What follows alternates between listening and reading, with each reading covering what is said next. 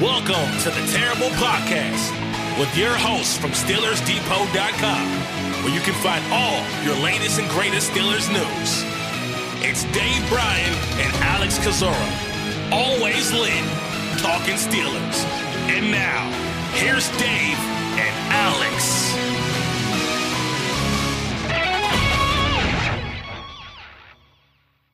Welcome to the Terrible Podcast, Season 14, Episode 67. He's Dave Bryan. I'm Alex Kozora, SteelersDepot.com. Thanks for being back with us here this Monday, Steelers Nation. A very Merry Christmas and Happy Holidays to all those who celebrate. And Dave, we got the best gift of all, a Pittsburgh Steelers win, a comfortable win, a fun win. Did not know that was allowed.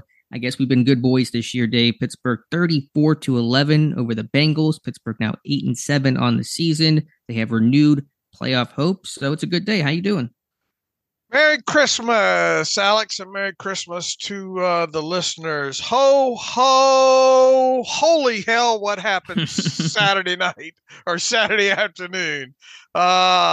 I suppose we have been pretty good. I can't wait to get to the all 22. That's going to probably be the best Christmas present for me this year is when the all 22 from that game drops, because I've already picked out a few what I think are going to be some nice Easter eggs in that based on all the TV tape and all. It'll be fun to look at some more positive stuff, which I think we're going to see coming out of that game and all. So they did what they're supposed to do. I had zero expectations going into Saturday's game based on the way this team has played the last 3 weeks. I was obviously curious to see how Mason Rudolph would perform in that game, and the rest of the team obviously as well. And, banged up secondary, banged up linebacker core, and Jake Browning coming off of a couple of good games after making his debut, his first start against the Steelers several weeks ago. The Steelers won obviously that game. They ended up sweeping the Bengals now this year, and the Steelers now have a chance to I guess go 5-1 in the AFC North. I don't think the Bengals have won a game in the division this year. Who had all that on their bingo card this year? Yeah, not I, not most people. So jam-packed show today. We'll try to get through as many things as possible, but a lot has happened before, during, and then after Saturday. Dave, where do you want to start from here? Maybe just a kind of quick housekeeping, and then we'll dive right on into the game. Mason Rudolph, the quarterback situation coming into this weekend's game against Seattle, etc. A bunch of roster moves were made on Friday as we expected. I may miss something. If I do, Dave, feel free to jump in and add it. But Elijah Riley activated off of injured reserve. Anthony McFarland, we know he was released on Thursday to help clear room. The team signing outside linebacker Kyron Johnson from the practice squad to their 53-man roster. He was out of elevation, so that's why the signing occurred. Team also elevating safety Eric Rowe and linebacker Miles Shack from the practice squad to the active roster, both dressed and played meaningful and significant roles in Pittsburgh's victory. So from the housekeeping standpoint there, did they miss anything from the flurry of roster moves that were made prior to the game? No, they're back to a 53-man roster, obviously, again. And I think you got all the elevations in there, right? Activated Riley, and signed Kyron Johnson, and then the two elevations. And you would imagine now one of those, probably Miles Jack, at some point this week will end up on the 53-man roster, pending another, this team snake bitten at inside linebacker, are they not? Landon Roberts went down in this game with what they're calling a pec injury. Looked like he attempted to arm tackle. What was it? A tight end, I think, at that point, kind of it was the first quarter or early in the second quarter, I think, and left the game and did not return at that point. And you hope it's not torn, but he did not re-enter the game, and now we'll wait and see what he had it in a sling, I guess, after the game. And so now we await to see what Mike Tomlin has to say about that on Tuesday. And just a guess, but in kind of the way that Mike Tomlin phrased it during the post-game press conference about being kind of snake bitten at the position there, I think it'd be anything. It would be a positive if they end up getting the news that he's not out for the season.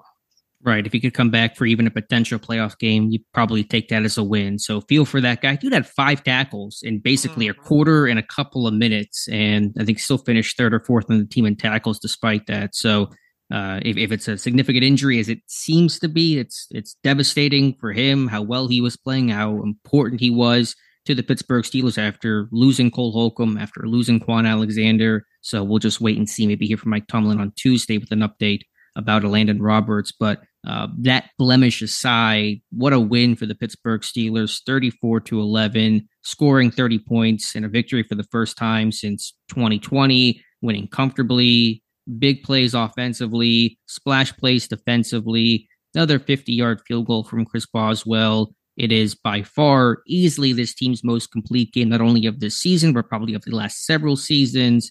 And I mean, of all the scenarios in which I thought this game would play out, I thought a Pittsburgh win was possible, although I did pick Cincinnati, but winning this dramatically in this sort of fashion, I did not anticipate that. Yeah, I double checked the NFL rules and all, and it seems like what happened on Saturday was allowed. I think Gene Steratore did confirm. Man, it was when's the last time get to enjoy kind of like a fourth quarter related to that? Did I actually see the Bengals kind of wave the white flag at about, I guess, what was it, about the 6-minute mark or so? Would you ever see Mike Tomlin kind of wave the white flag like that? I mean, look, the Steelers have obviously been on the losing end of a couple of games like that this year. You go back to week 1 and all like that, but it was unique and very enjoyable. You know, even so, there were parts at the game you thinking they're gonna let the Bengals kind of you kind of had your guard down, and they're gonna let them back in this thing at some point. But once Mason Rudolph connected with George Pickens with about 9:38 left in the third quarter to kind of immediately answer that long touchdown by the Bengals there. I was feeling a lot more comfortable at that point. I'm sure a lot of people listening were as well. Yeah, to me, just to kind of dive right into this game, that was the defining moment of the game. I know maybe it didn't feel like that in a sense, considering the hot start Pittsburgh got out to, including an 86-yard touchdown by George Pickens on the first pass play of the game for the Steelers. But to answer points with points, that the Bengals, they hit a big 80-yard play to T. Higgins. They get the 2-point conversion. It's technically a 2-score game at that point. And you think, okay, is this where the Bengals jump back into this thing? Will they start to impose their will here in the second half and adjust? And then Pittsburgh, right after that, a minute and a half later, 66 yards, left sideline, Rudolph to Pickens to answer points for points, make it 31-8. That was Pittsburgh slamming the door the Bengals were trying to crack open. Absolutely. A good answer to that long touchdown by Higgins. All right, I'm not even sure where to start from here. I mean, just Mason Rudolph, what a performance by him, his first start since 2021, really his first true start in terms of having a full week of reps and knowing he would be the starter since the 2020 regular season finale. Dave, I wrote about on, I think it was Friday, is there football justice for Mason Rudolph? In Mike Tomlin's world, there would be, considering just him biding his time and waiting, being the backup, putting the work in, finally getting his chance. It was awesome to see it. Good for him, good for the team, obviously, but just kind of on a personal level for that guy to be the third string quarterback, not dressed, know you're not going to play for so long, and kind of probably wonder, I'm sure, and I think he even admitted after the game, will I basically ever play again? And for him to go out there and get the opportunity and then make the most of it, just the performance Pittsburgh needed. Yeah, and obviously we don't know what's going to happen from here on out, and if indeed that was the last step that Mason Rudolph will take. I mean, we're going to have a good conversation about that at some point here during this show today here. But I'll tell you what, if those were the last snaps that he played this season for the Steelers, He's probably made himself a little bit of money. At a minimum, he's going to, I would think, get a team willing to offer him, maybe the Steelers, a minimum benefit contract once again, and to make $1 million holding a clipboard in the NFL isn't, overly bad, So now, obviously, if he does play and doesn't follow that up with good play and all like that, that could impact his future, obviously status and all. But if indeed that was his last snaps, that's the last thing that he has on tape, and it was pretty impressive overall. Now, was he perfect in this game? Absolutely not. I mean, he even said after the game, a couple of throws he'd probably like to have back, most notably one of those on a slot fade to Deontay Johnson, who really did a good job of cooking. Who was that? Mike Hilton. It was Mike Hilton. Yeah. On that play there, and that was a layup he missed, and there were one or two other throws in the game I'm sure he would like to have back, but what have we talked about? Protecting the football, right? And he did that overall. No interceptions in the game. Used mostly the outer areas of the field. I think the Bengals went into this game having remembered what the Steelers did to them in that game, previous game, especially right out of the chute of using Pat Freiermuth and using the middle of the field. I think they went into this one saying, look, we're not going to let that happen again. We're going to make the Steelers beat us more on the outside. Mason Rudolph obviously did that with several throws to the numbers or outside. Thought he was real patient in certain situations of taking what was given him on a couple of these check downs and swing outs and dump offs to the running backs there. That was nice to see. A couple of screens worked in this one, but there were a lot of things in this game. It's like, oh, wow. That's allowed, So, look, I mean, just from a game management standpoint alone, I thought Mason did well. And on top of that, obviously being able to stretch the football down the field vertically and to, most notably George Pickens. And I think we'd be remiss by not going directly to that angle here, especially as much talking as we did about Pickens and the attitude and all the things coming out of the game against the Colts and all like that. I believe I said the best thing that can happen for Pickens is to come out in this game and get, several catches, 130 yards and a couple of touchdowns. Well, he did better than that. 4 catches, 195 yards, 2 touchdowns. Was on the receiving end of all 3 explosive plays that the Steelers had in this game. We were hoping that moving forward that we would not have to talk about Pickens in a negative light, at least immediately here in this game against the Bengals. There is nothing but positive that we can say about Pickens coming out of this game. So kudos to him for bouncing back after what I'm sure was. Look, he heard it. He heard it all week, and how could you not? He even got it early Saturday morning. Hines Ward chiming in on a podcast interview that he did, kind of give one last kind of giving him the business kind of shot there. So for him to come out there and have the game that he did, that what he put on tape in that game against the Bengals was the reason you drafted him. Yep. You've seen George Pickens at his worst, and in this game, you saw George Pickens at his best. And the variety in which the big plays came, they weren't all made the same way. You have the 86-yard touchdown taking a 5-yard slant and outrunning the Bengals defense into the end zone for, 80 yards of yak on that play. I think his top speed was the 11th fastest of any player on any singular play this season. You saw the 44-yarder down the sideline, the close out the first half, late in the first half, I believe it was, the body control, getting his feet in bounds, tracking the football, difficult catch along the sideline like that, making that grab, and then the 66-yarder showing the breakaway speed, stacking the corner, breaking away at the end.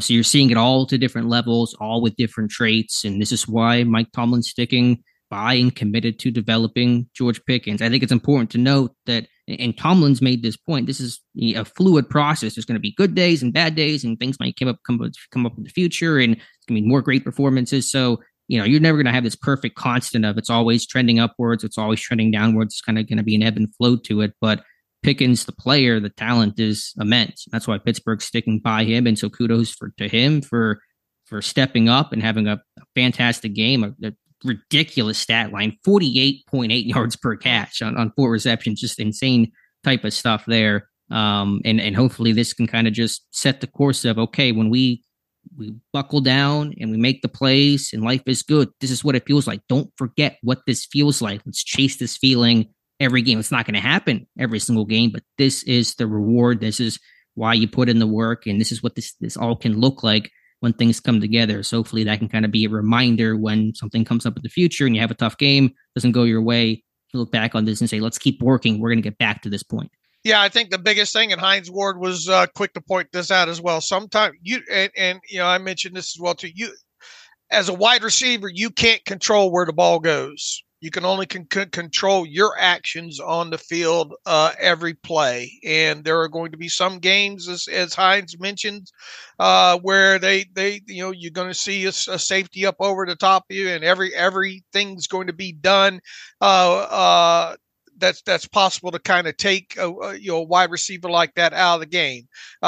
You cannot control that. You can only control when the ball is in the air coming your way. And I think that's important for him to remember that moving forward here. And what you put on tape in between that also matters there. So, and look, I think you brought up a good point. When you look at the 4 receptions overall, you got to see a little bit of everything with him. You got to see what was one of the things that was highlighted about Pickens, coming out that Mike Tomlin, the body control. And you got to see that on one of those fantastic catches along the sideline there.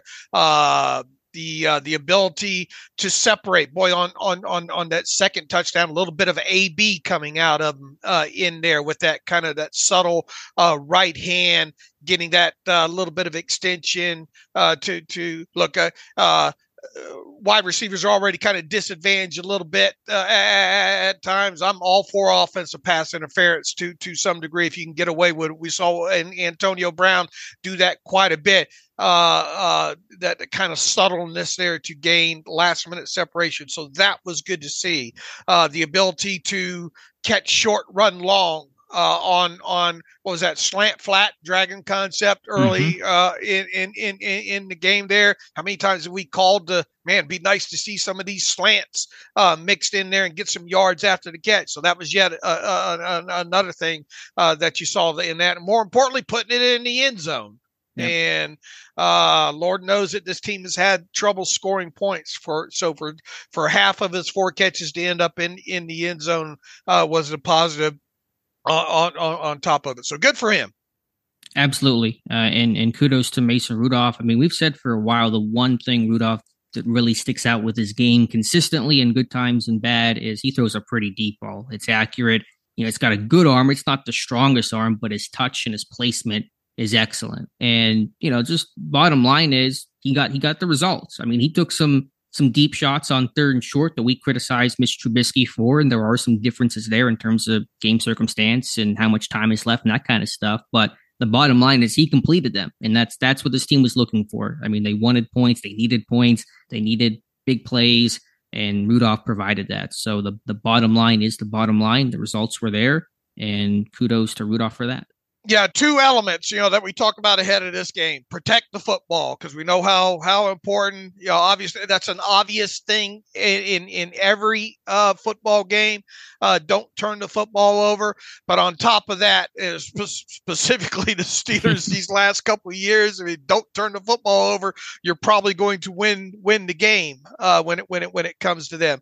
Second thing is okay, you're going to protect the football. How are you going to be able to manufacture these explosive plays? Because you had to figure at some point you're going to have to push the football down the field to some degree, and he was able to do that. Man, his adjusted net yards per passing attempt number huge. Now obviously you yak played a big part in that. Usually does when you get a highly inflated number like that. What is this number? Do we know his official number? What did I say it was? I'll have to research it real quick here, but it was up there for him. I'm sure. I'm guessing. I don't even know. 12. 14? I mean, 14, something like that. Something gaudy. I'm sure. I mean, 290 yards on 17 completions. Oh, 11.57. I'm sorry. Okay, still. I mean, one game, obviously, but fantastic. Oh yeah, that's you're probably not going to lose too many games if you're have more than 20 attempts and have adjusted net yards per passing attempt number of 11.5. Is that the best of the season? Is anyone better than that this year?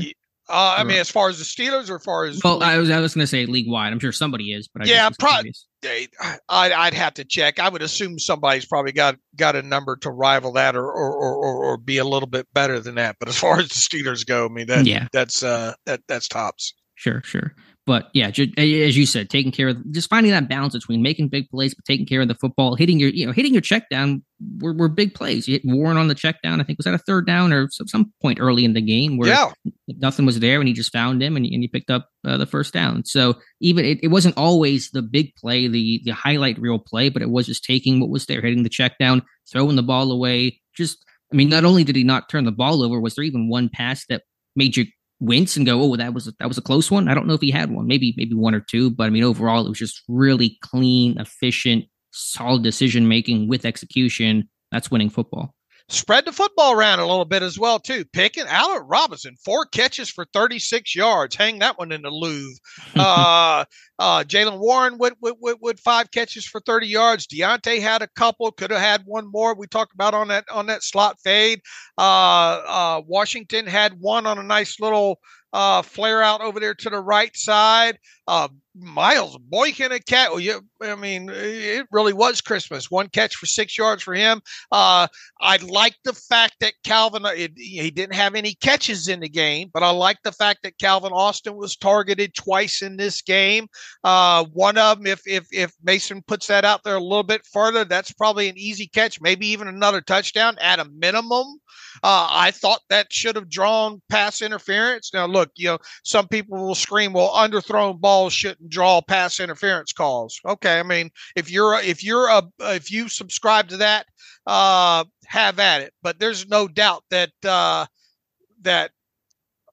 several people. Hilton. That was Hilton, right? Yeah, several people could watch. There's probably, I know for a fact, several people listening to this thought, man, that if that's not pass interference, I don't know what is. It was. I mean, by definition, by the rule does not have a carve out for underthrown footballs, but I guess slot fades were the one kryptonite for Rudolph in this game, missing Deontay and underthrowing Calvin. But other than that, he was fantastic. Yeah, even Darnell Washington had his, weekly almost, passing the flat and a little over his head. And that's why he's 6'7", able to bring that one in. So yeah, a couple things to work on and wish you had back. But, just based on the low bar this quarterback played for the entire season, that is for this season, a Hall of Fame performance by Mason Rudolph in comparison to what this team has been doing. Absolutely. But what I also really liked about this game was how they closed things out, how they were able to run the football. And it wasn't as gaudy and as flashy without, the big explosive runs. But in the second half, I'm sure you love watching that, Dave, just old school football, the line getting a great push. The Bengals, the run defense has been poor all season. And then without DJ Reader, one of their top interior defensive tackles, Pittsburgh really took control of the line of scrimmage in the second half. They were winning up front. The pile was constantly moving forward, and Harris and Warren had solid days on the ground overall. Harris punching in from 3 yards out, I believe, in the first half. So just kind of imposing your will the way the Colts did to Pittsburgh in the second half last week. I thought Pittsburgh did to Cincinnati in the second half of this game. I was wanting to see 13 consecutive runs in this one, but they have done a good job overall keeping Najee Harris fresh in games, and it became a little bit of Hammer Harris, if you will, in that second half of that game. 19 carries, 78 yards for him, a good success rate overall for him. in this game. They mixed obviously Calvin Austin into the running game down at the goal line, and I don't think we can go any further without pointing out the Jaylen Warren block on Jermaine Pratt down there. That's going to be hung at the facility and highlighted in the meeting room this week for sure, if it hasn't already there. What can you say about that kid? That's how he plays. That's what you can say the best about that kid, Jaylen Warren, is that's how he always plays in any situation. It's not just that one singular moment. I mean, he is an all effort, all out type of dude, and he's as fun to watch without the football as he is with the football in his hands. And he's pretty fun to watch with the football in his hands. Pass protection. You think back to his rookie year, running down kicks and punts, not really doing that anymore, and nor should he, but making blocks out in space. But yeah, I think Jermaine Pratt's still picking grass out of his helmet from that play. So, I mean, just to do those little things, I mean, that's what team is all about. And that's what Jaylen Warren is all about. And Jermaine, we're not talking about, a borderline player, Jermaine Pratt, either. He's a good player. To deplete him like that in the manner that it happened, that was a tone setter. That's an identity right there. And the other thing that stuck out, with all the noise about the Pickens and not blocking for Warren in that game against the Colts and all, and obviously later on in the week, kind of some of the partial quote of Jaylen Warren was highlighted as saying, if that's me in that situation, I would have blocked and all like that. After that, it was easy. Some of these things are easy to pick out because of the narratives attached to them, right? Sure. The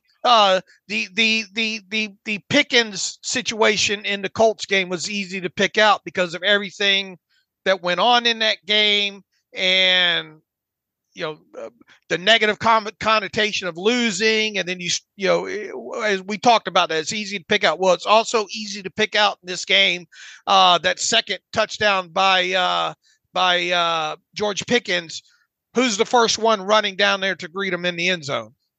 Oh, was it Jaylen? I don't know if I even picked up on Jaylen Warren. That. And he's screaming down there too. I mean, because obviously it's a long play and all like that. He is screaming down the middle of the field there, first one to the end zone to chest bump Pickens.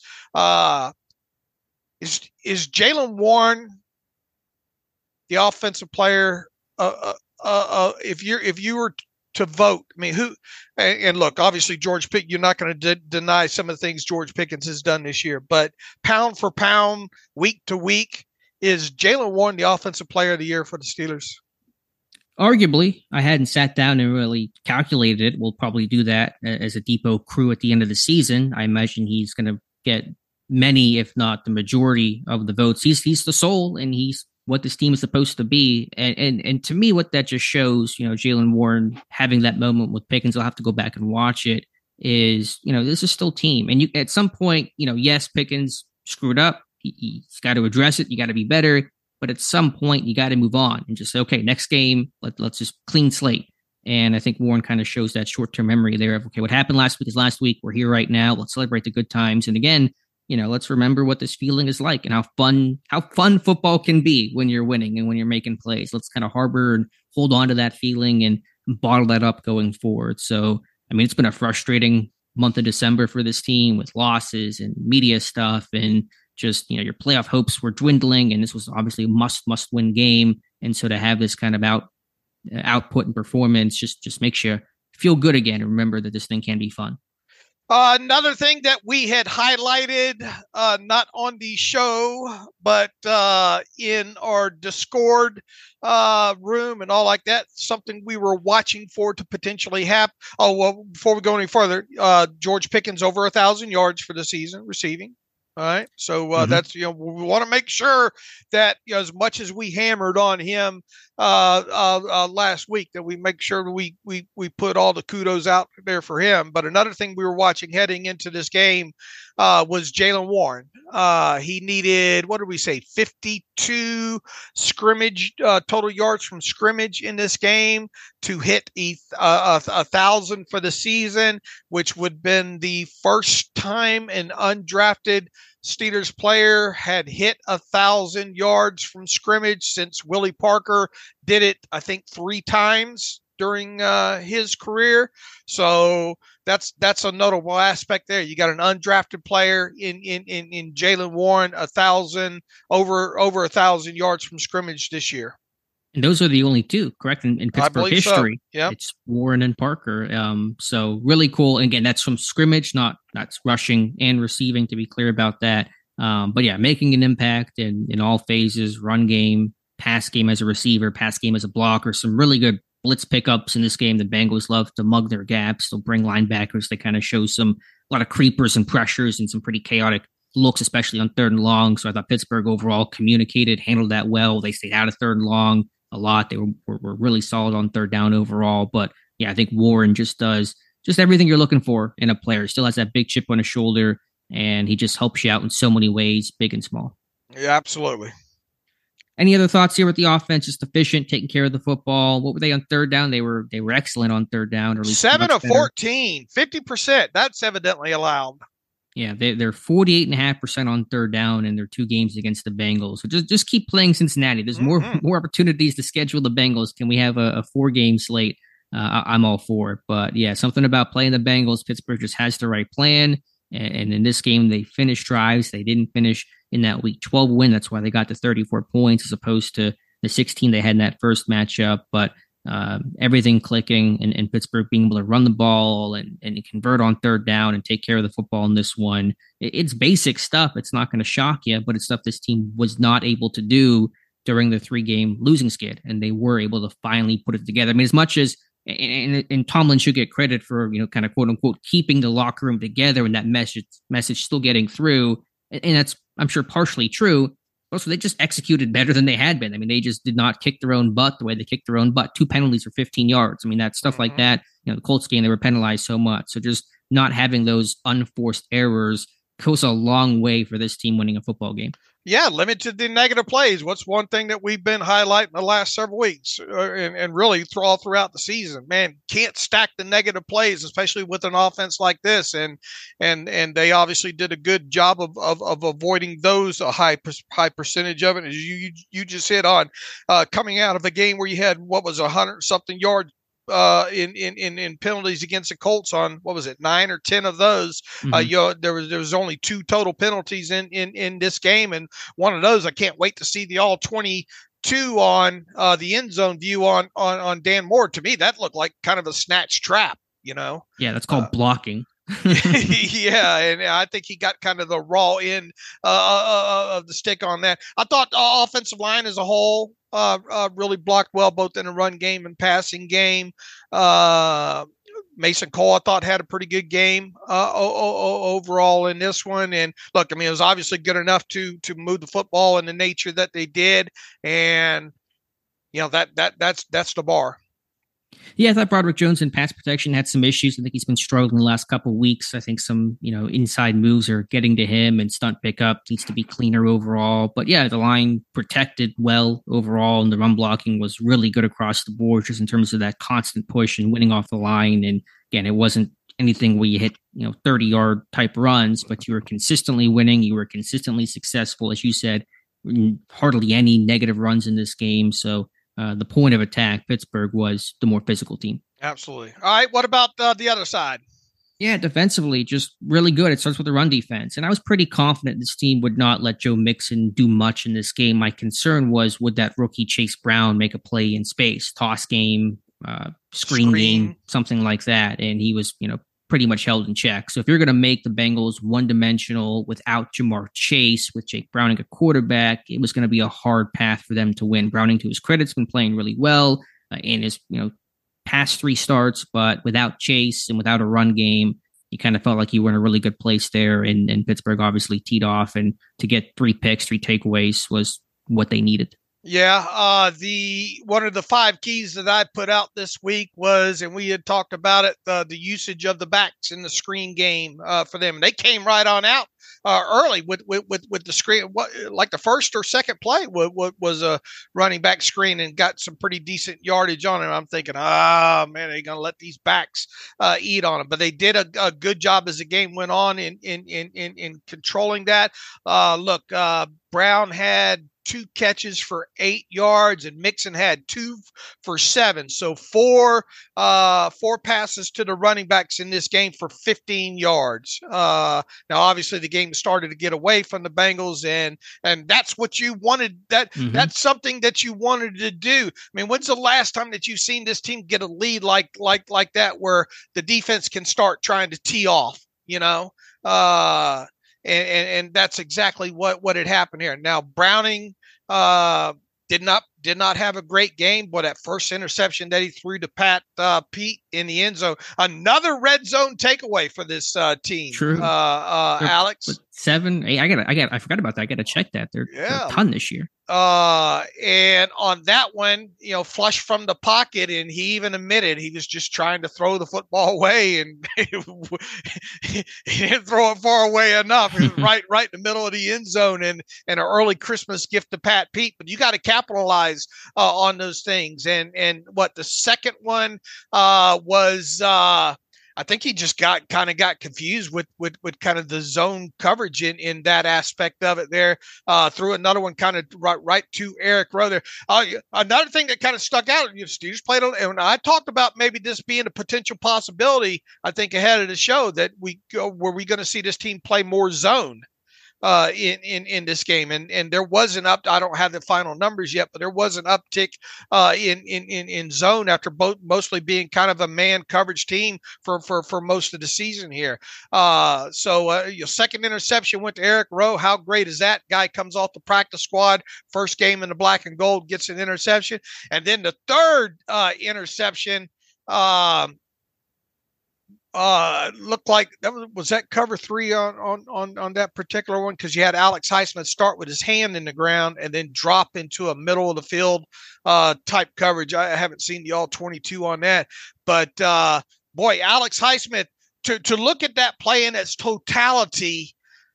It's one thing for these outside linebackers to drop when they're standing up, right? But he starts with his hand in the ground and then drops out of that. Not only does he drops pretty damn deep, in kind of the hook zone type area there, and then makes a great athletic play to secure the interception.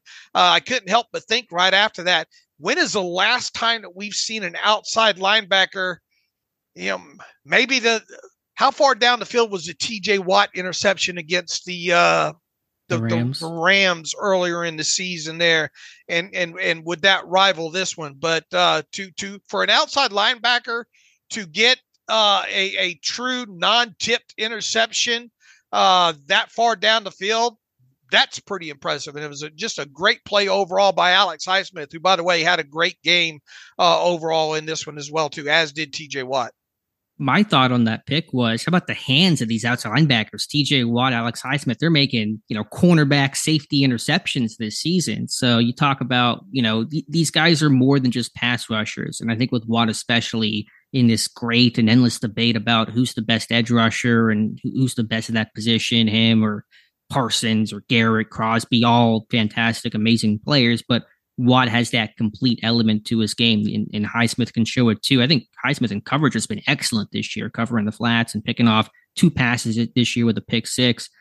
So those guys truly do it all for Pittsburgh: run game, pass rush, dropping into coverage. I mean, those guys are extremely versatile. I think Highsmith's was deeper than Watt's. It was kind of almost Debo-like that Highsmith had, kind of getting that kind of depth and picking that off. But again, these guys, from a hand in the ground too. That was one thing that stuck out to me immediately too. Is he's coming out of a position with his hand in the ground. I'll have to check my charting, but I've noticed he's been rushing, or at least putting his hand in the ground more often in recent weeks. Usually that's a TJ Watt thing. Highsmith typically doesn't, but I think over the past month or so, he might be trying to experiment with some of those things, maybe for his get off or something. But obviously dropping on that play again, giving the illusion that you're going to rush with your hand down and then back off. I don't think Browning ever saw Highsmith. I don't think Browning ever saw Eric Rowe. So again, kind of mixing up and disguising things, and Browning getting some tunnel vision that led to mistakes and Pittsburgh capitalizing. Now, he said on that final one Browning did that at that point, you're just trying to make plays. So, got overly aggressive on that final one. But 3 takeaways, 3-0 in the takeaway department. Where he wanted to be. This 3-game losing streak, Pittsburgh's defense had 1 combined takeaway. They had a couple of block punts, but defensively, just one of them. That's not the standard that they need to live by. So, aside from the T. Higgins touchdown, that's the only blemish there. That's cover 2. Looked like Michael Walker. He drifted too far. Should have passed the back off in the flat to Porter and got out of his zone, which opened the window for Higgins behind. But other than that, Pittsburgh's defense was on point. Yeah, and you would hope that a safety would be able to clean that up, but obviously didn't. Yeah, I mean, Peterson had broken on the ball the other way, and then Rowe didn't take a great angle, and the team speed for this defense is still pretty subpar. So Higgins, is able to outrun everybody. But I just think about the guys when the season starts, Dave. You didn't think he'd be talking about in Week 16, right. Miles Jack coming in, and he had a really good game. I should have probably put him on my winners list. I didn't, regrettably, but I mean, to replace Landon Roberts, communication standpoint, I'm sure was important. I think he had the green dot. He had 6 tackles and 2 quarterback hits and a sack and nearly a pick off a tipped or deflected pass off the Bengals player's hand. To come in and do that, his first game back is huge. What Rowe was able to do in his first game as a Steeler, that was huge. Even maybe smaller roles like Chandon Sullivan playing more slot snaps. He didn't have maybe a particular play, but just absorbing more snaps recently with some of the cornerback stuff going on. Patrick Peterson, I mean, we're just kind of taking for granted this dude's playing safety now, but this guy's playing really good at safety, and he just jumped in there. And I mean, thank goodness there's a guy like that you trust and has the IQ to handle that kind of stuff. I mean, we just, he's not Minka, obviously, but we just kind of assume, okay, Pat Pete's going to play safety. Dude's never really played safety before. So I just want to acknowledge, like, this dude's playing, good football and doing things Pittsburgh, has to ask him to do because they don't have much of a choice, but he's stepping in and playing well. How many, you done with the charting yet? How many different combinations did they use in this game of players? You ended up being pretty busy, didn't you? Yeah, my charting's not done quite yet. Later tonight, I did notice though, and I'll have to kind of drill it down maybe for Wednesday's show, is that Pittsburgh was rotating their guys more in terms of the edge guys. In terms, I saw Keanu Benton getting more sub-package nickel snaps early in this game, so I don't have the exact numbers and charting on that, but my feel just watching it through was you saw those guys get more snaps. I think TJ Watt played 70% of the snaps in this one, and it wasn't just garbage time where they took him out.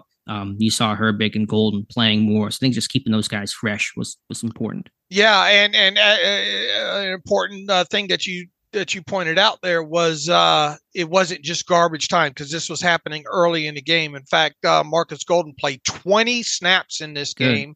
Nick Herbig played 17 in this game. There. So good job on rotating those guys into the game. Isaiah Loudermilk, who ended up getting the helmet this week over DeMarvin Leal, 13 snaps, and had a very important pressure, a good pressure in this game as well too. And it's just the one way that Loudermilk has, as a pass rusher, won in college and so far at the NFL level, that push-pull of his. So you'd like to see him be able to do more than that, but at least his bread and butter is still his bread and butter. One move better than no moves, I guess. Somehow that pass was still caught. Browning just throwing up prayers. I mean, I think it's kind of luck ran out in this game. Even against Minnesota, he threw up a couple Hail Marys that Higgins, fortunately came down with. And I think it was Joseph somehow caught that one that Loudermilk got the pressure on. But yeah, I think Loudermilk has outplayed Leal. And I think he should continue to get the hat. Yeah, I would agree there. Joey Porter, as expected, followed around T. Higgins and did a good job clamping him up. Yeah, on the touchdown that's not on Porter, it's cover 2. Higgins breaking inside, so Porter does not bear responsibility for that. I believe the stat is on the other reps where Porter was truly on Higgins. Higgins basically had no production overall. I had the article today. I think it's gotten kind of popular on the site and people on Twitter taking notice. Well, the coverage is obviously important, and he's doing a good job there. The tackling has really gotten better for Joey Porter Jr. the last 6 or 7 games. I think the most underrated and forgotten play of this game, Dave, was the 2nd and 1 tackle that Porter had on Trenton Irwin. Good point. that set up the third down that they were short on, that set up the fourth down that they failed to convert, which Porter had to break up on Higgins. That's a 21-0 game. I mean, that's to make that stop, not allow Irwin to fall forward at all and make a really forceful tackle there to force third down. Huge point in that game. He's 1-on-1. He misses that tackle. That's a touchdown. So I think Porter, I have the clip and some of the stats in the article for the site. His tackling has gotten much, much better. Yeah, that was over to the left side there. And that could have very easily turned into a first down in that situation or touchdown. Yeah. Right. So he's never going to become probably a great tackler, but he's a lot more physical and he's just a lot more effective lately. It was kind of a throwaway comment by the announcers in that game, but it stuck with me because he had a holding right in this one, holding call on him. Yes. And he was wearing those bright yellow gloves in this game. I put this out on Twitter not long after it. You know what he needs to do? He needs to start to kind of just a little help his cause a little bit. He needs to start wearing gloves that matches the opposing uniform top. Yeah, or at least dark gloves, just generally. Don't wear the bright yellow gloves. It's a bad idea. Now, is that a huge, significant thing here? Look, it can't hurt. Yeah, but honestly, it's honestly probably a factor because it's noticeable. Yellow gloves on a white jersey, that's going to stick out. Right, and it was kind of a throwaway comment by the announcers in that one, but it did kind of hit home with me based on how many calls have kind of gone against him in that area. Because look, I mean, they all tug and pull, right? But why call attention? Why make it easier for them to pick out with wearing bright those yellow gloves or gold gloves against a white uniform top? Sure, you should wear the black gloves at least, and that's going to be a little less noticeable. The aesthetic might not be as clean, but you don't want to wear yellow flags or yellow gloves to get yellow flags. So, yeah, I think it's actually a really good point. All right. Anything else here defensively? Again, TJ Watt, as you said, great. Highsmith, great. Those guys making plays. Watt up to 17 sacks in the season. I don't think he's going to threaten the record, but you never know what could happen in these final two games. Maybe he gets a backup against Baltimore in Week 18, something like that. Jonah Williams had to be coming out of that huddle in the second half thinking, oh, crap, oh, fudge. Only he didn't say fudge. Yeah, because it was he had his hands full. And then once again, you get yourself in a position where you guys can start teeing off like that, not have to hesitate to worry about the run or anything like that. That's the kind of thing that you can potentially get. It's amazing they didn't cause more havoc than they actually did, Yeah, that's a good point. I think Williams had a false start after getting beat on that one rep, and the next rep he gets out there trying to leave a little bit early on a set, and he gets flagged for it. And then early in the game, TJ Watt gets held, still sacks Browning, still forces the fumble, which Cincinnati recovered. But I mean, those are TJ Watt like plays. I don't know who's going to win Defensive Player of the Year at this point, though. With the plays that Watt's making, he leads NFL in sacks. He gets around 20 with all the numbers that he has. I mean, I have a sinking feeling it's going to go to Garrett still, but how could it not go to TJ Watt? You know what? You say a lot of things about Shannon Sharp, about commentary and all like that, but I'll tell you what, Shannon Sharp knows his football history, and he knows football. And that what's the name of that show that he and Ocho Cinco do? Is it Nightcap? I think Nightcap. Yeah, I got corralled into recording that for you fellas the other night there. And it actually ended up being what Shannon Sharp had to say. Portion of it ended up being pretty damn good overall, talking about the differences of what they got into who should be the Defensive Player of the Year. And he made a really strong point for TJ Watt. And another thing that's kind of undersold in all that talk there is, remember that TJ Watt has to drop. It's not like it's a huge percentage, but TJ Watt drops a lot more than all those other guys because of the nature of the position that he plays. And those are lost opportunities to get after the quarterback. It's about 10%, and probably in recent weeks higher than 10%, I would say. I'll have to check my charting on that. But yeah, I mean, he doesn't have the rush opportunities that others do as consistently. And he makes plays in coverage too. I mean, he's got a pick this year and a great run back. So that's a conversation for the offseason, obviously. A lot more things happening right now, but 17 sacks, 4 forced fumbles, a pick, all the plays that he makes, the run defense. To me, it's TJ Watt. He's the guy. So if you get a chance and you want to maybe get entertained, there is a lot of cussing in it and all like that. But that segment that Shannon Sharp and Ocho Cinco had after that game was pretty entertaining overall. Special teams overall, I mean, Chris Boswell, another 50-yarder field goal made, his 30th of his career. I mean, I it's hard to kind of go through all the names, but I have probably gone through 24 kickers, Dave, past and present. I can't find anybody in NFL history that has a better 50-plus yard field goal percentage than Chris Boswell, which sits around 81, 82% for his career, 30 of 37. He may be currently, statistically at least, the best 50-plus yard kicker in NFL history. I don't think he's going to get a Pro Bowl nod this year because of the way the voting's going. I suppose it's still, though, the fan voting's 1/3 of that, obviously, and the coaches and players I think still have the say in that, but it doesn't feel like he's going to get a Pro Bowl nod. You think he's going to get an All Pro nod? He should be in consideration. Tucker statistically is not having a great year. I don't know how much of that is other stuff. He's 1 of 5 on 50-plus. I know that Tucker is, often kicking from deep range. We're talking 60-plus, which Boswell, almost never does. Had that one miss against Jacksonville. All I know is Boswell's having an amazing season, and for this offense, not in this game, but just overall, they've struggled. To have a guy like that is extremely valuable. Another thing we had that Presley Harvin conversation and talked about was one of the things that keeping him around is being part of that battery on field goals and all. And to his credit, that was a tough snap to handle by who did that game? He kept wanting to call the holder Christian Coots, but it was Harvin. Obviously, Harvin did a great job of getting that snap and getting it down for Boswell on that one. Yeah, the announcing crew was a little rough in this game, if I'm being charitable here on this Christmas Day. But yeah, I think Harvin has developed into a really good holder.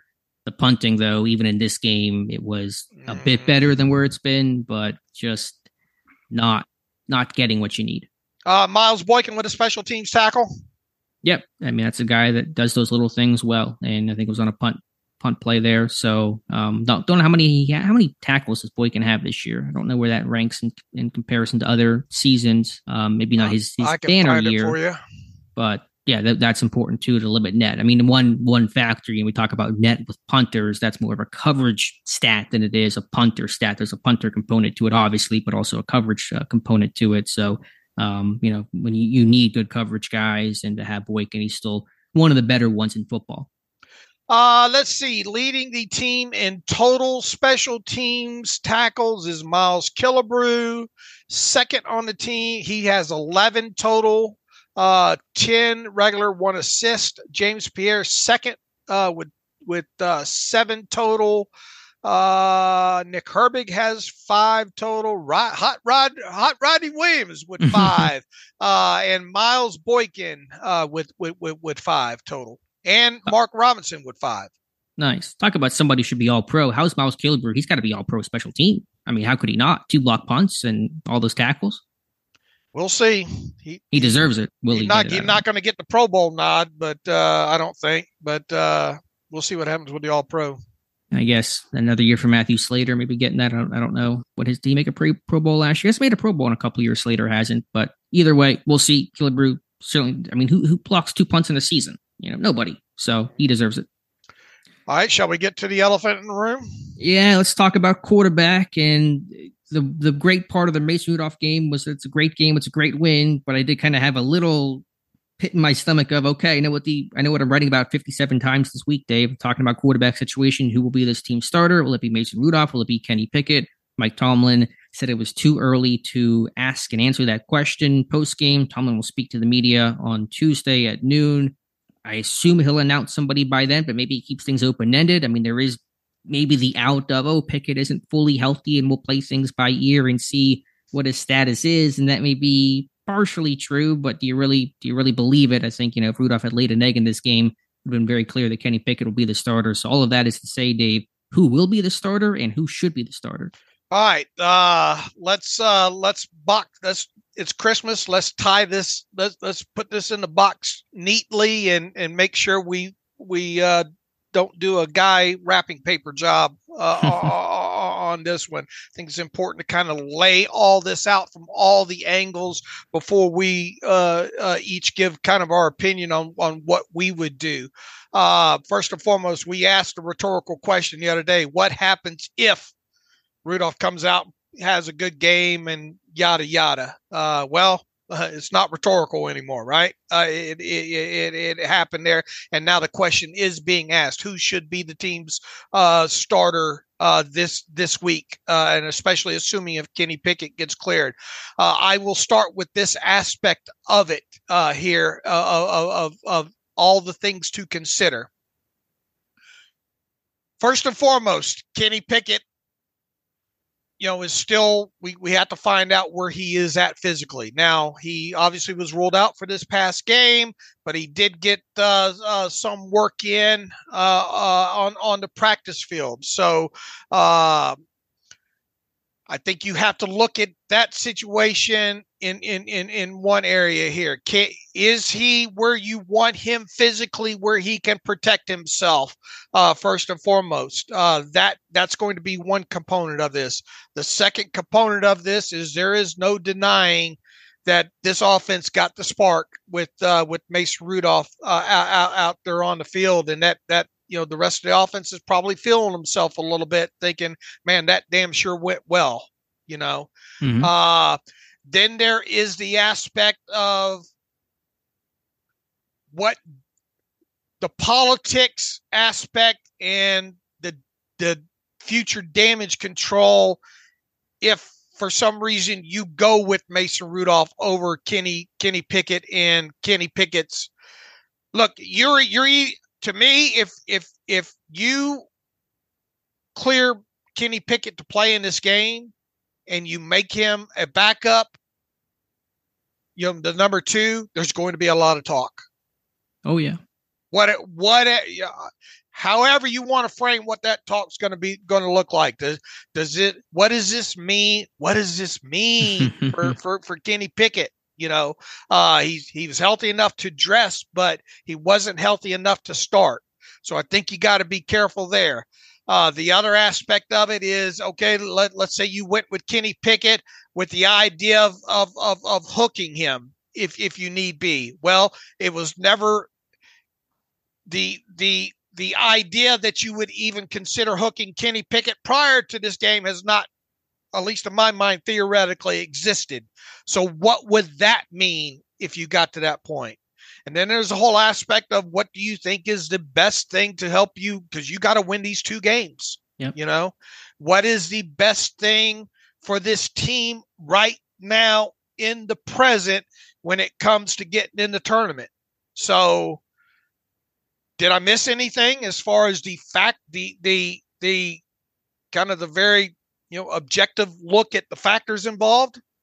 No, I think you covered all your bases there, Dave. I mean, we agree, though. Let's just assume for a second that Mason Rudolph did not have the performance he had, and he was either middling or poor, and they either won super close or they lost this game. No question. Happen, Kenny Pickett your starter. So right. I think it's going to be hard for Tomlin to try to pull that. Pickett's just not quite healthy enough, even if he was inactive for this game and was the third inactive third quarterback, and Mitch Trubisky dressed and was the backup in this one. I think it's going to be hard for that room to sit there and actually believe that. So then it kind of comes down to health is kind of put aside, barring a setback or something unforeseen. And who do you think the best quarterback is to win this game? Who is that guy? That becomes the question. And that's a whole debate right there. All right. Now, look, I will say this. You're out here as an organization, and for Tomlin is to put it on Kenny Pickett's health. Right, but who's going to believe that? Will the guys in that locker room believe that? Will Kenny Pickett believe that if everybody knew that this guy's fine and he's been working back and week 17 was the target date, and that's been the full expectation for probably some time now that this would be the game he would return? I think it's more easily sellable at that point. It's sellable, but who's buying?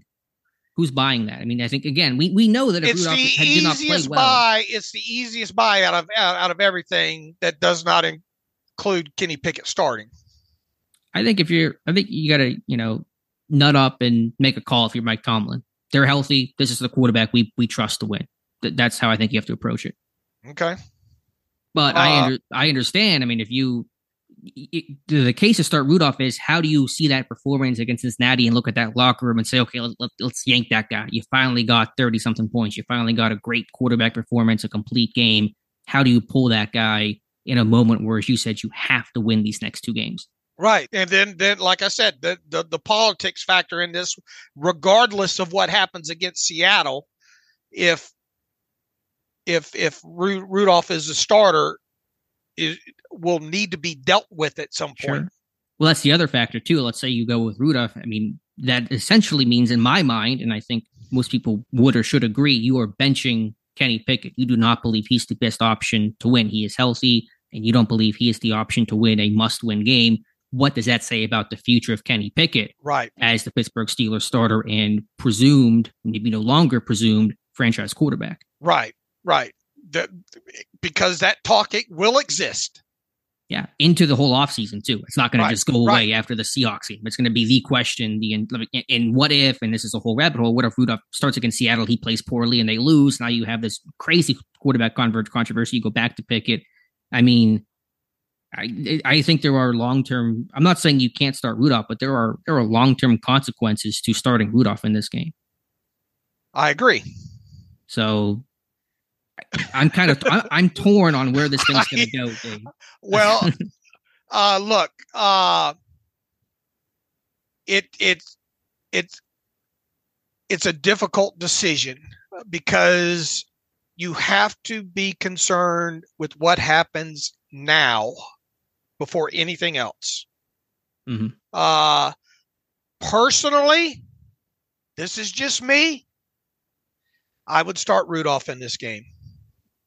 And that's just based on the results that you got against the Bengals. Right. Mike Tomlin, told us we got and the whole reason they went to Mitch, from Mitch to Mason, was we got to start scoring more points in this. We've got to, protect the football, score more points and all that. Now, look, one thing, the saving grace here for Kenny Pickett is he protects the football. Okay.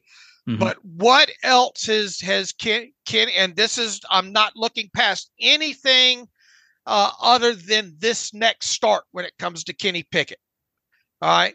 What has he done up until this point that gives you any confidence that it would be Mason Rudolph-like to some degree in this game against the Seahawks? The saving grace so far for Kenny Pickett of what he has done right is some late game drives and wins and protecting the football. What else outside? And he has completed a few down the field in some key situations. But what else has he done? Yeah, not enough. He's not produced the way that Rudolph produced in this game. There's just no denying that.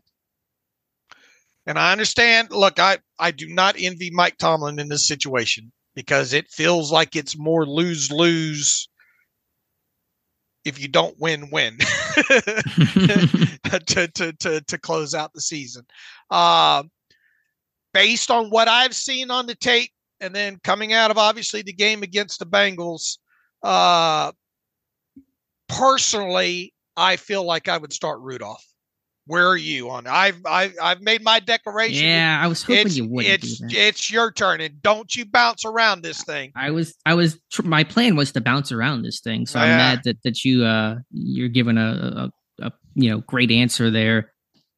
I don't know. I mean, and once again, I'm not taking a shot.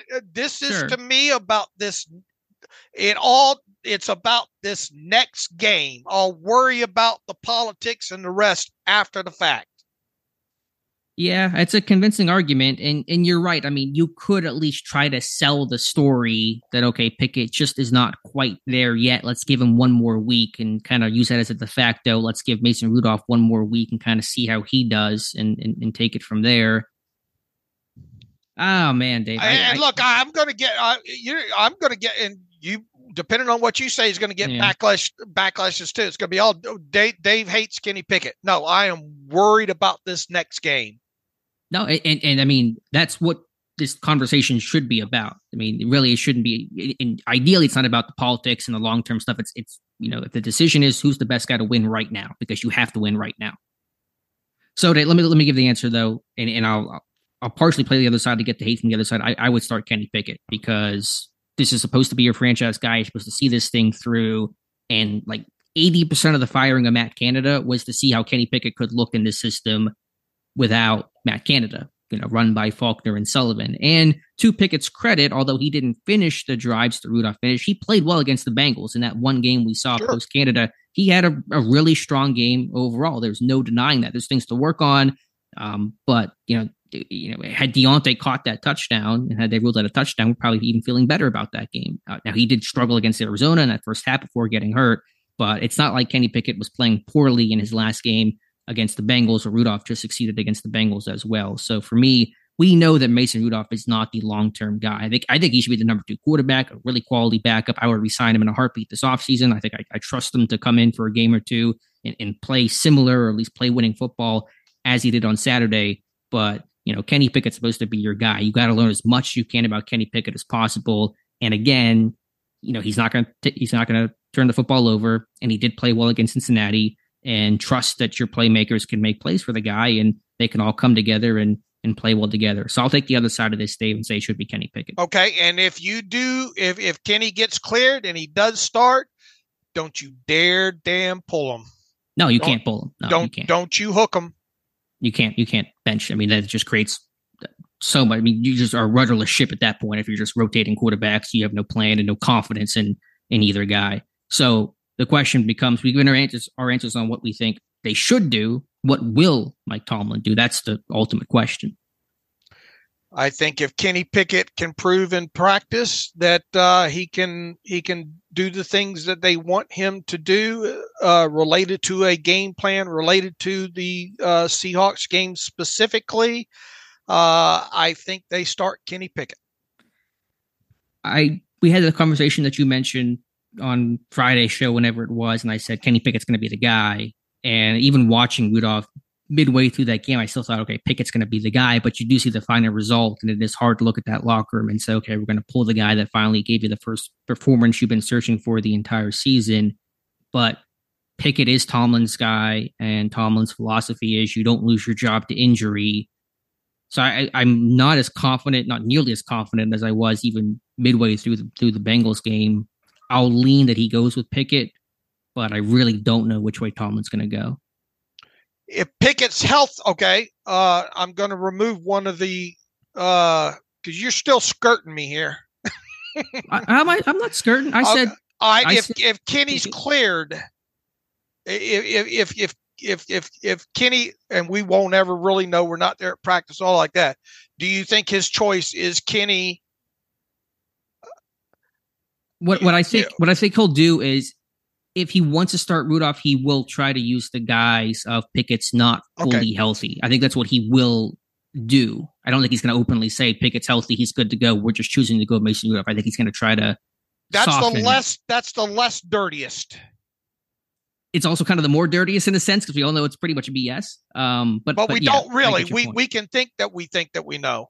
But we don't know. Pickett will know. But yeah, I mean, publicly, it's a softer landing to stick with Rudolph. I think that if Rudolph is the guy, that's how he'll approach it. That he will never declare Pickett fully healthy and simply say that Rudolph's going to be the guy that they're turning to.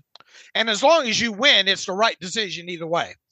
Sure, and if you lose, it's the wrong decision, no matter what you decide. I mean, that's the results based orientation of football and sports. Right. Personally, and you know, I'll catch y'all from this probably more than you will, but personally, I like what I saw the other night, and I am worried. I'll deal with the after, but all I'm worried about this game against the Seahawks. I get that, and I think now here's the thing: if you do make the decision to start Rudolph, you damn sure better make Kenny Pickett inactive. Yeah. Because then that it's still dirty. Right. Well, that's my point is that I don't see a scenario in which Rudolph is the starter and Kenny Pickett is dressing as the backup. They're going to just say health, and he's not quite there yet, and we'll see what happens in week 18. That's going to be Tomlin's response, because you can't have Pickett on the sideline with the 74 camera shots of him standing there on the sideline and all the questions post game. You were healthy, but you didn't play, and all that kind of stuff. That Tomlin's not going to go down that road. So again, I think Kenny Pickett, can play some winning football. And again, I'm a Mason Rudolph hater comments in response. I'm sure I like Mason. I wanted Mason to start. I wanted him coming in halftime against the Patriots. I wanted him to start against the Colts. I thought he was the clear option over Trubisky. And I'm thrilled as anybody that Rudolph succeeded in this game. But also, he is not the long-term answer for this team. We all know that. And, it should be at least point out the Bengals, they weren't unfamiliar with Rudolph, I'm sure, to some extent, but it's the first time he's played in a long time. The Seattle now has tape on Mason Rudolph and kind of a better feel for how he plays. And so, is Rudolph going to go out there and have another amazing game against Seattle? There's probably going to be some regression. You saw in Josh Dobbs in Minnesota after a couple games, that carriage turned into a pumpkin. So I don't want to assume that Rudolph is going to go out there and play incredible football the rest of the way. All right, here's the plus to come out of a decision of starting Pickett this week. Pickett comes out and has the best game of his career, couple touchdown passes, pushes the football down the field, somewhere close to, if not exceeds, the performance by Mason Rudolph against the Bengals. That is a catapult game for this organization going forward. That would be the most ideal outcome, where you start Pickett and he has a great game and you're fully rolling with Pickett the rest of the way. That is the most ideal thing to have happen. Right. So once again, I don't envy what Mike Tomlin has, the decision he has ahead of him this week. Sure. But if it is Rudolph, and maybe it is, to me, although I'm sure Tomlin will try to soften and spin it, you are essentially saying that we trust Mason Rudolph more than Kenny Pickett to win this game. This must win, essentially a playoff game for the Steelers. And I think it's just hard to then go back to Pickett at some point, week 18 or next year, and say this is our franchise guy. Right, because obviously if you don't choose him as the starter for this game, and he's obviously health, blah, blah, blah, then this is going to roll into the early offseason. Are they going to look for a quarterback? And it does get it. Even if you go out against Seattle and you blow them out, Rudolph has another game like he had, all that stuff's not going to go away. Well, it's almost amplified, because if Rudolph has a great game, then you can't bench Rudolph after two great games. And we know Pickett's definitely going to be healthy by January 7th, week 18. So at that point, it's just clearly Mason Rudolph is our starting quarterback, not even a health-related discussion at that point. You can bake that for maybe this week, but not for next week. So, I mean, those are good problems to have in some sense, but also difficult problems to have as well. Right. I agree. It's going to be interesting. I really don't know which way this thing's going to go. The only thing I can unequivocally speak in an absolute about, Mason Rudolph will be in uniform against this team. Also, Mitch Trubisky will not start this game. We can also say that. Yeah, we're going to go out on a limb here and predict that Mason Rudolph will be in uniform and Mitch Trubisky will be inactive. And if he is inactive, he'll have the third quarterback. He'll be in uniform too, but potentially. He won't start. We know he will not start this game. If Kenny Pickett's in uniform and starts this game, Mitch Trubisky will be the inactive number 3. Right. So we'll see. Do you think Tomlin says it outright tomorrow, or do you think he kind of does the whole we'll see what Pickett's health and leave the light on for him, Motel 6 kind of thing? I think they really probably want to see how he does in practice this week. I would think, and that's fair. That is a valid thing. I mean, he's not had a full day's practice. So that is, but I mean, if he has a full day's practice, is he running with the 1s? Is he running with the 2s? I mean, even practice reps are going to be, looked at and monitored. I might not live till Wednesday. All I can tell you is during Tuesday is I could foresee Tomlin saying, if he doesn't definitively name one, him saying that we want to see how Kenny does in practice this week. But if he opens it up like that, then, that's another can inside the can of worms, but That might be a sign that Rudolph will be the guy if he kind of has. I think Tomlin will phrase it as we're going to play it by ear tomorrow. Right. And look, I mean, you keep the opponent guessing on it. Yeah, that's also true. Now, it's a small point, but who speaks to the media on Wednesday? Is it Pickett? Is it Rudolph? Is it Pickett and Rudolph? I mean, those kind of things too. Those are kind of your de facto. Usually the media kind of tells you the starting quarterback is going to be. Right. The starting quarterback speaks on Wednesday. True. So it's going to be talked about endlessly, not really talked about too much right now, but once Tomlin comments tomorrow, it's going to be the story of the week. And look, I bet our listenership is split on this, so for every hate email I get, there's probably somebody nodding their head, same with you. I do believe the majority, I don't know what the percentage would be, but the majority would say to start Rudolph. That was kind of the feel that I've gotten reading my Twitter mentions and Depot comments, I think. And understandably, I mean, he had a great performance. It's hard. Again, it's hard to look at the locker room and say, this guy that was just awesome for us, we're going to bench him. We're going to go back to Kenny Pickett. I mean, that's a tough thing to do. You talk about losing locker rooms when decisions like that get made and they don't work out in your favor. Guys start losing trust in you as a coach. Look, you better win this game, whatever your decision is. Yeah, you better be right about this thing. So we'll see. We'll talk. I'm sure we'll talk about it a million times more on Wednesday's show. Dave, more limbs we're going out on. Dave, a couple other things to get to as we kind of close things out. Pre-game prior to the Bengals game, Pro Football Talk's Mike Florio saying that only does the Steelers intend to keep Mike Tomlin in 2024, they plan to extend his contract this offseason. That was before the Bengals game. I think people are more receptive to the idea than they were prior to kickoff on Saturday. So that to me, again, I've always been confident, even in the lowest points of this 3-game losing streak, that Tomlin was going to return in 2024, not going to get fired, not going to get traded. Extension, I was a little iffy on how that might work, but Florio was saying the plan is to extend Tomlin. Yeah, and some, half of our listeners will go with that. Half will tell you that Florio doesn't really know what's going on. I thought Dungy's comments were not amplified enough and all, because obviously he knows Mike Tomlin as well too. Jay Glazer seemed to dance around it a little bit during his report yesterday morning. But this goes back to kind of, and I agree with you. I have not reached any point where I would think I would be surprised at this point if Mike Tomlin is not the head coach of the Pittsburgh Steelers in 2024. Now, the whole extension thing and all like that, I don't have a great feel on at this point, but I think all the talk outside of that's just more speculative than anything. And what did Dungy say exactly? Just to amplify that. I don't, just to put that out there. Let me pull the full quote for you here.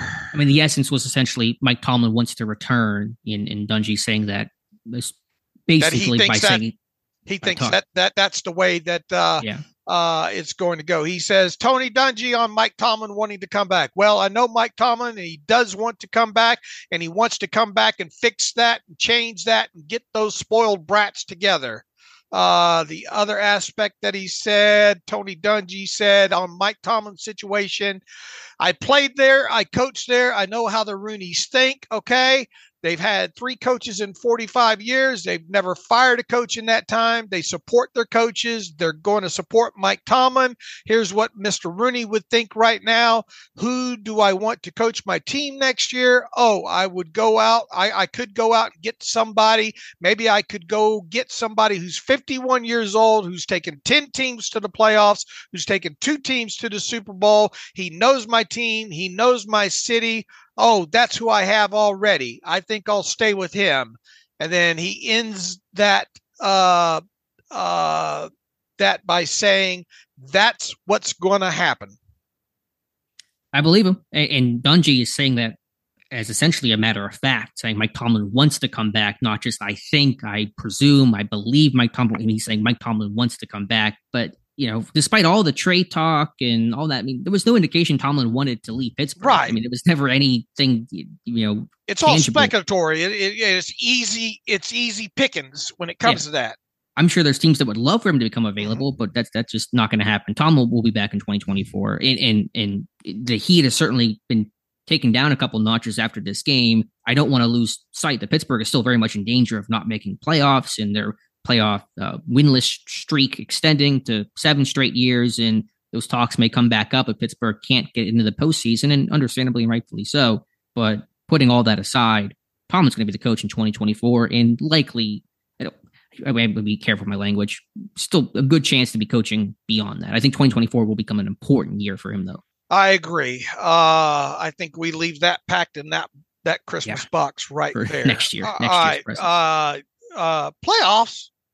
Let's talk scenarios. And we had a good chat in Discord today and had the post that's gotten very popular on Steelers Depot, the most realistic path to the playoffs. Not the only path. There are many ways that this thing could happen. Pittsburgh with about, depending on the outlet, 13 to 17% odds. But Dave, from the scenario that you laid out, I mean, the path is, it's real. You can see it. It may be difficult to walk, but you can see this playoff path. So just to throw this out there, the most realistic and likely way for Pittsburgh to get in the postseason is to, of course, win out, beat Seattle in week 17, beat Baltimore in week 18, Jacksonville to lose or tie one of their next 2 games, and essentially the Colts and Texans don't finish with 10 wins, but they're not going to do that because they play each other in week 18. They're both 8-7 right now. So, I mean, that's doable, Dave. It's real and it's spectacular, as they would say on the Seinfeld show there.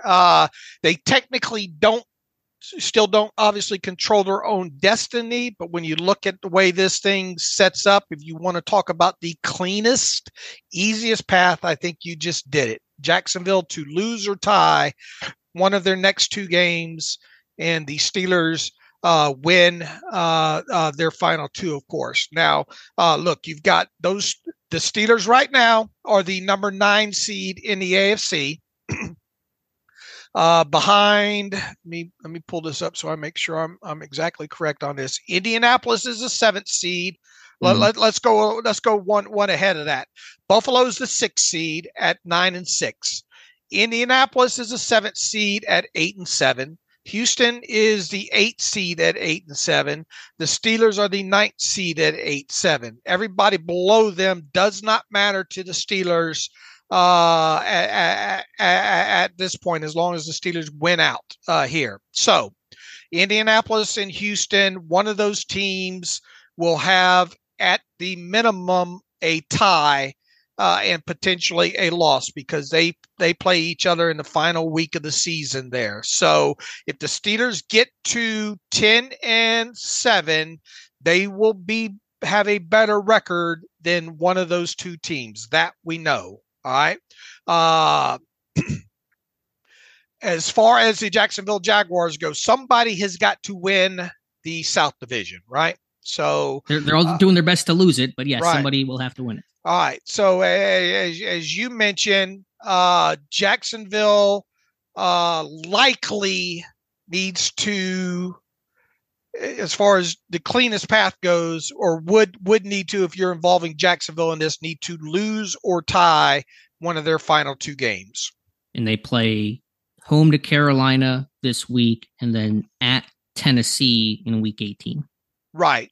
Now, if you want to get really, really hopeful, it would to really increase your odds, it would be for both Indianapolis and Houston to both lose their week 17 games. Right. That's one of the scenarios we're just talking like the cleanest, most realistic, least amount of things that have to happen for Pittsburgh to get in the playoffs. And obviously, if Buffalo could play into this somehow, if Buffalo were to lose their final 2 games and the Steelers win their final 2, the Steelers would obviously be able to trump them in this thing. Cleveland, while they have not clinched a playoff scenario spot yet, it would probably be a minor miracle if they didn't at some point in this. They win Thursday, they're in. Their odds are 99%, so they're going to be in the playoffs. Right. So, look, you got to win your 2 games. Nothing's going to happen unless you're the Steelers and you win your final 2 games. Now, the interesting thing here is with Baltimore, let's assume, and that's dangerous to do, the Steelers beat the Seahawks. with this game coming up later on tonight between Baltimore and San Francisco. Baltimore's already got a playoff spot here. You want Baltimore to beat San Francisco, right? Yeah, you want them to try to have nothing to play for in week 18. So you want them to be the 1 seed and potentially sit their starters for the finale. Right. Now, Baltimore and I guess Miami's still in running for that top spot, right? Yeah, I hadn't done a lot of research on scenarios did for Baltimore the top play seed. Miami this year? I am not sure. Oh, let's see. We can check. No, they play them next week. Oh, all right. Well, that's probably for the 1 seed, I guess, huh? Yeah. Essentially. So you probably want Baltimore to win tonight and beat Miami next week. If Baltimore wins tonight, do they clinch the North? No, they can't. Right? They can't clinch the North with a win tonight. I don't believe so. I think I did see that.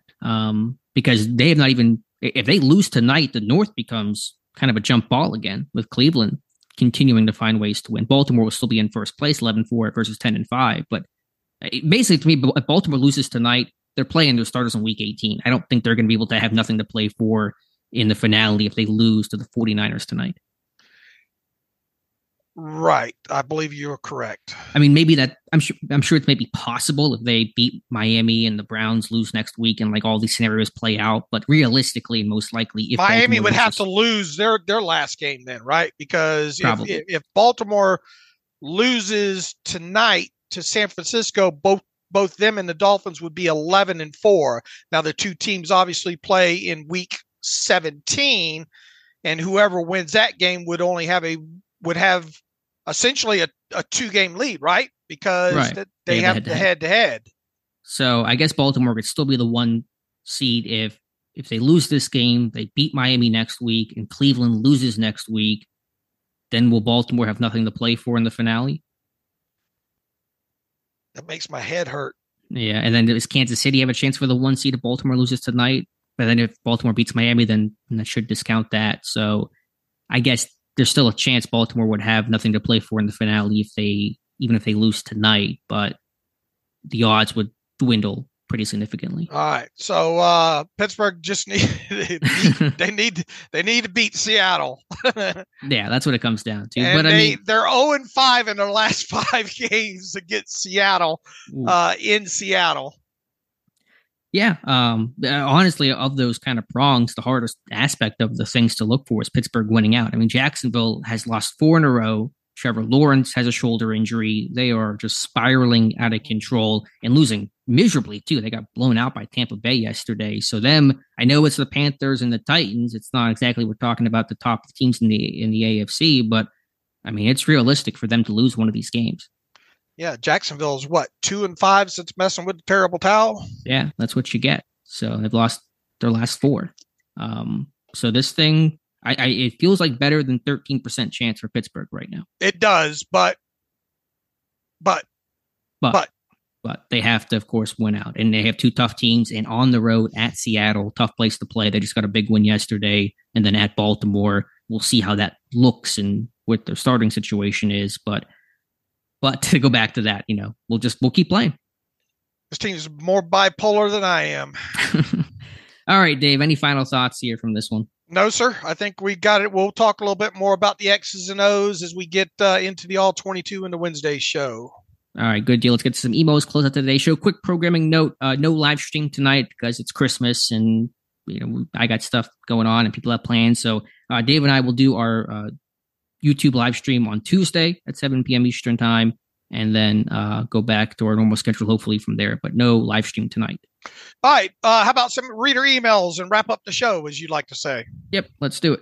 All right. Bryce, big win over the Bengals. Hey, guys, Merry Christmas. Dave didn't want to forget to say it's great to hear you feeling better and your health is on the upswing. Hope everything continues in 2024. My hair has gotten long, too. You'd like that, Alex? Yeah. No, 2 questions he has. Best win of the season for our Steelers. However, I'd be remiss if I didn't also mention the poor coaching job by the Bengals. Seemed like they ran more man coverage, giving Rudolph easier reads, and the overall play calling was curious to say the least. From your expert eyes, what were the Steelers doing to confuse the Bengals and make them play out of style in the game? Look, the last thing I think you want to do is look at this and say, boy, the Bengals really blew this. Now, look, the fourth down call that they had was kind of curious. I tell you, another curious thing was after that. We forgot to mention Mike Tomlin won 2 challenges in this game. First time since 2013. And one of those, he got the opportunity because of them not running up to the line of scrimmage and snapping the ball. At first, I thought that was Browning audibling there, but Zach Taylor said he had called for that. So you want to talk about a couple of dubious things in that situation. Look, Browning was not sharp, made some bad decisions. I think the Steelers, some things that the Steelers did defensively with some of the coverages confused Browning in this game. As far as the Bengals defense go, look, they had a rookie over there at on one side, right? Yeah. So I don't want to take away from this game and make it seem like the Bengals lost this game and the Steelers won it, didn't win it. No, I mean, Pittsburgh, I think, convincingly won it, but the Bengals did make some questionable decisions along the way. There's no question about that. But Pittsburgh was in control. I mean, by the time those things even happened, Pittsburgh was up by a huge margin. So, I mean, they took control right away, never looked back. Second part, I know there's been a lot of talk about George Pickens, but do you think Najee really wants to be here in 2024? I've seen the talk from the PG that he doesn't want to be a Steeler anymore. Your thoughts? Look, all I'll say about the Najee situation is, I don't think he's enjoyed himself at certain points during this year. And I bet a lot of players in that locker room probably, he's obviously the most visible and all like that because, tenureship on the offensive side of the ball and all like that. I can't sit here and unequivocally say that Najee wants out of Pittsburgh after the 2023 season. I think that would be irresponsible on my part to say something like that. I think it'd be disrespectful to Najee. All I will say is that there have been, spots during this season where it looked like Najee's not having a great time. Yeah, very clearly and understandably so. I mean, he definitely does not like the media. How does he feel exactly about the team is a little maybe harder to suss out, but it's been a tough year for him. I'm glad he had a good showing against the Bengals. He loves playing the Bengals. He's had 2 good games against them. So I was hoping he would get to 1,000 yards this year. I don't think he's going to do it. He needs a $199 over his final 2 games. Unlikely to happen there. The Steelers are 5-0 in games this year when Najee Harris scores a touchdown.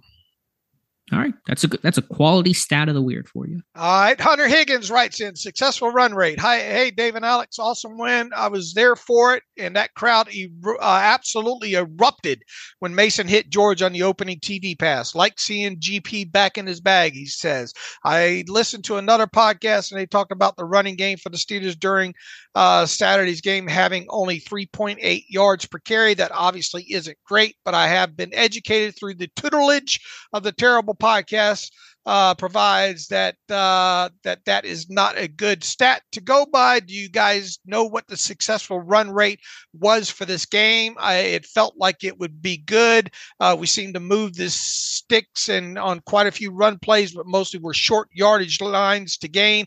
Do you guys think the run game and passing game was as well balanced as we've seen this season? First of all, on the balance part, boy, Hunter, you hit that right on the head. What they have, like 32 passes and 31 runs, or what was the balance there? 17 and 3. 27 threes, 30 and 27 pass attempts plus a couple stacks. I mean, that's how balanced it was in this game as far as pass and run goes. As far as run success rates in this game, particularly, I know Najee had the most successful run rate of the Steelers running game overall. The success rate rushing for the team, I believe, was 45%, which, you'd obviously like it higher than that. But for what they were doing in this game and the fact that they were getting explosive plays in the pass game, it's more than acceptable there. Najee's success rate was 53%. Jalen Warren's was 25%. Calvin Austin had 100% on his one. And then Mason Rudolph, that's one thing we didn't talk about was that scramble by Mason Rudolph. What a key point. Elway.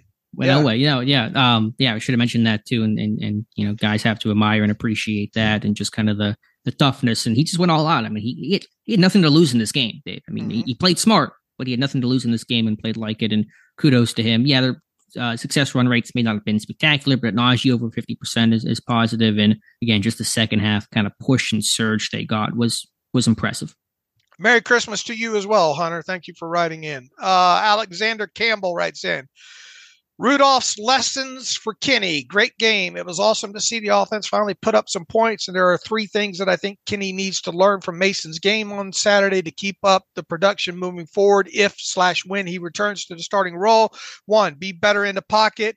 By my eye, Mason seemed to hang in the pocket longer and navigate the pocket better than our other quarterbacks this year. I mean, hard to find truth in that. I mean, he's not Sam Howell standing there, but Mason will stick it up in there for sure. So and look, the protection was a little bit better. He trusted his protection a little bit more in there. Overall. So Mason did seem to hang in the pocket a little bit longer and navigate and look, he knew where his checkdowns were too. Yeah, he did. Although the line gave him time. I mean, look at the Colts game, how bad that was. They were so much better against the Bengals by far. But I mean, Rudolph played from the pocket. He did a great job. Number 2, lead wide receivers on streaks. It feels like every time Kenny throws a streak, he goes for the back shoulder, especially to Pickens. That play is cool and all, but catching and running for a TD is cooler. Just saying, even if it results more misses, Rudolph definitely missed some deep passes. It will result in more home runs, he writes. Now, here's the thing. Kenny has hit, you go back to the George Pickens against the Ravens earlier in the season, a couple of them down the sideline, to Deontay Johnson. He's dumped in the bucket there. Now those probably not a couple of bucket drops to Deontay probably weren't conducive to maybe home run situations, but it would be nice to see Kenny be able to throw more out there. Yeah, I think even the back shoulder stuff was missing for large portions of the year, especially the start of the season. I don't know if George Pickens caught a back shoulder throw into him. Maybe that Ravens game in week 5. It's been an element that has been, the deep ball just hasn't been there as often as it was even last year for Pickett and for this offense. Either it's, true vertical shots or back shoulder throws for 20 plus yards. I mean, yak is always what you want and always what you need. But you just take big plays, have him get big plays, and if Pickett starts, then big plays will still have to be there. I mean, that's the standard. This team is now proven they are capable of big plays. They're not always going to have the number and the significance that they had against the Bengals, but they have to get big plays. Yeah, but let's go back to the fact they only had 3 in this game, but they ended up in the end zone. Yeah, I mean, when they're 86 and 66 and 44 yards, 3 might be all that you need. Right. Number 3 he has here from Alexander. Throw the slant accurately. It was refreshing to see Mason hit a couple of short crossing routes to guys on the move accurately so they could keep running. Not a common sight this year. All right. Now, not going to take in. Look, you don't have to twist my arm to sign up for more slants players running in space. On a scale of 1 to 10, how perfect was that pass to George Pickens early? I mean, it was up there. I mean, like a 9. I mean, it was a good yak ball. Okay, but it wasn't a 10. Yeah, I mean, do you think it was a little high? Is that kind of where you're? Wasn't it a little bit behind him? A little bit. Maybe I'll have to go. Remembering things. I haven't seen it on all 22. I mean, we're splitting hairs here. He never had Pickens never broke stride to catch that pass. I don't think. Right. But look, I'm point taken.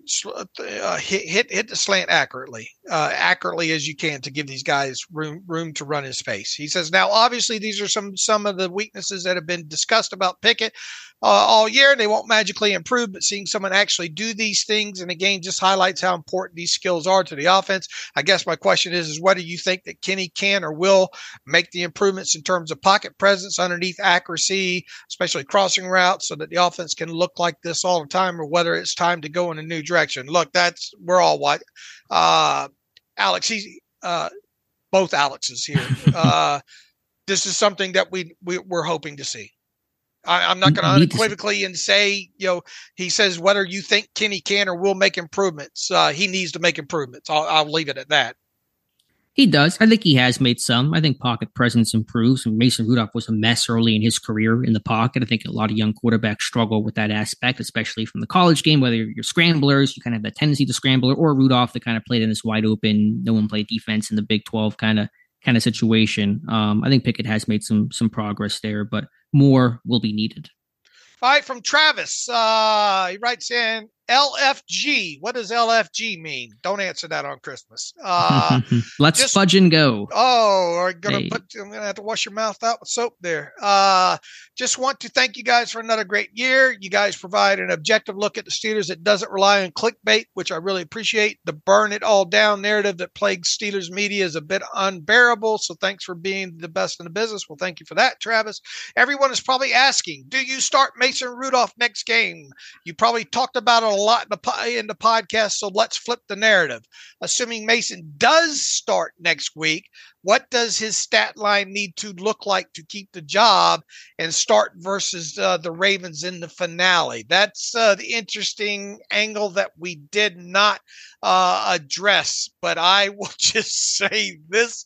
If Mason starts this game against the Bengals, his stat line needs to look like whatever produces a win. I knew you were going there. It's got to get a W in that. That's the most important thing. Yeah, I don't know what it has to look like in particular. It just has to be winning football. That's a cheap out on my part, but if you're going to make the decision to start Rudolph, I'm not worried about the keep the job aspect of it, other than win. Now, can it look bad and you win and then you get into another decision there? I suppose. I mean, that's I would think he's going to have if he starts. I mean, I think you're going to have to. I'm not going to say rubber stamp the game against the Bengals, but you're going to have to probably have a touchdown pass or two. Probably not going to be able to turn the football over. You're probably going to have 3, 4, 5 explosive plays in the passing game. Yeah, I mean, I don't have a number, but they have to win, and they can't win in spite of Mason Rudolph. If those two things happen, then he'll probably continue to start. Thank you, Travis. Merry Christmas to you as well. Quarterbacks going forward from Chris. With Rudolph, the red zone nightmare showing out versus the Bengals, should the Steelers consider leaving him in until it doesn't work anymore? Does Kenny come back once healthy? This is the most productive offense day the Steelers had all year. Chris, we're not going to dive into that because obviously we addressed that during the podcast here. Thank you for the email. Steel Pastor writes in, Dave, ? Come on. Everyone knows that Die Hard is a Christmas movie. LOL. Ho, ho, ho. Hope you both and the entire Steelers Depot team have a fantastic Christmas. Thank you, Joe. But it's not a Christmas movie. It is. Anthony Alexander. I think this is another same Alex there. Okay. I think we've got to all of them here, and we're running a little bit long overall here. I think we have given the people a nice hour and 45-minute Christmas episode of the Terrible Podcast. Alex, what say you? No regifting allowed. Hopefully you guys like it. Hopefully it's the right size, but no, appreciate all the support. It's been a great year. It's just fun to talk about a win, Dave. I mean, it's been just kind of a crappy last couple of weeks, just the same old, and just misery, and everyone's mad. And so I don't know where the season's going to go. Pittsburgh still has a mountain to climb. It's going to be a tough road, obviously, but it's just good to talk about a win here for the holidays. What did you get for Christmas? You get a Zeppelin or a Red Ryder BB gun, or what'd you get? Did you get a bunny pajamas or what? Yeah, I'm in my bunny pajamas right now. Was it a can of? Is it cyanide? Is that what he said? Yeah, right? Siamides. What is it? It's not cyanide. Siamides. It Yeah. sounds like I thought it was always cyanide. And I was always like, how that does not seem like a good gift idea. Okay, so I got some research to Get do. a bowling ball. Oh, A gee, bowling thanks. ball. Yeah, and I will shoot my eye out later today. So, planning on that. Don't go sticking your tongue on any flagpoles today. What is siamide? It's like a car wax. Oh, okay. Yeah. That was popular. Kind of, that and turtle wax came in cans and all like that back in, I guess, about that time. Yeah, I never understand because I always thought he was saying cyanide, and I was like, that is not. Can't be right. Siamide. All right. Well, you know what? I learned something. They still sell siamide. Do they? Okay. Yeah. I'm gonna have to go get some. I know I'm getting you for Christmas then, Dave. No. Look, my wife takes the cars to get washed now. Ah, fancy living. Right. Okay. Anything else you'd like to add? Nope. Again, live stream tomorrow. Come back on Wednesday, and we'll pick it up from there. We'll see what Mike Tomlin has to say. Absolutely. All right, everybody. Hope you have a great holiday season here, and Merry Christmas. And we appreciate whenever you listen to this, spending part of your day doing so. And hopefully you get by SteelersDepot.com. Check out what we got going on there. We got a lot of film rooms, I think, in the works, and obviously Mike Tomlin press conference we'll be covering on Tuesday. So until then. As always, you can follow me on the Twitter /X machine at Steelers Depot. Follow Alex at Alex_Kozora. Follow the show at Terrible Podcast. Email the show, theterriblepodcast@gmail.com. If you like what we do and want to donate to the cause, SteelersDepot.com. Hit the donate button. Also, if you like an ad-free version of the site, SteelersDepot.com. Hit the ad-free button, upper right navigational bar, wherever you find it on the mobile app there. And we appreciate that. So until Wednesday, as always, thanks for listening to the Terrible Podcast with Dave and Alex.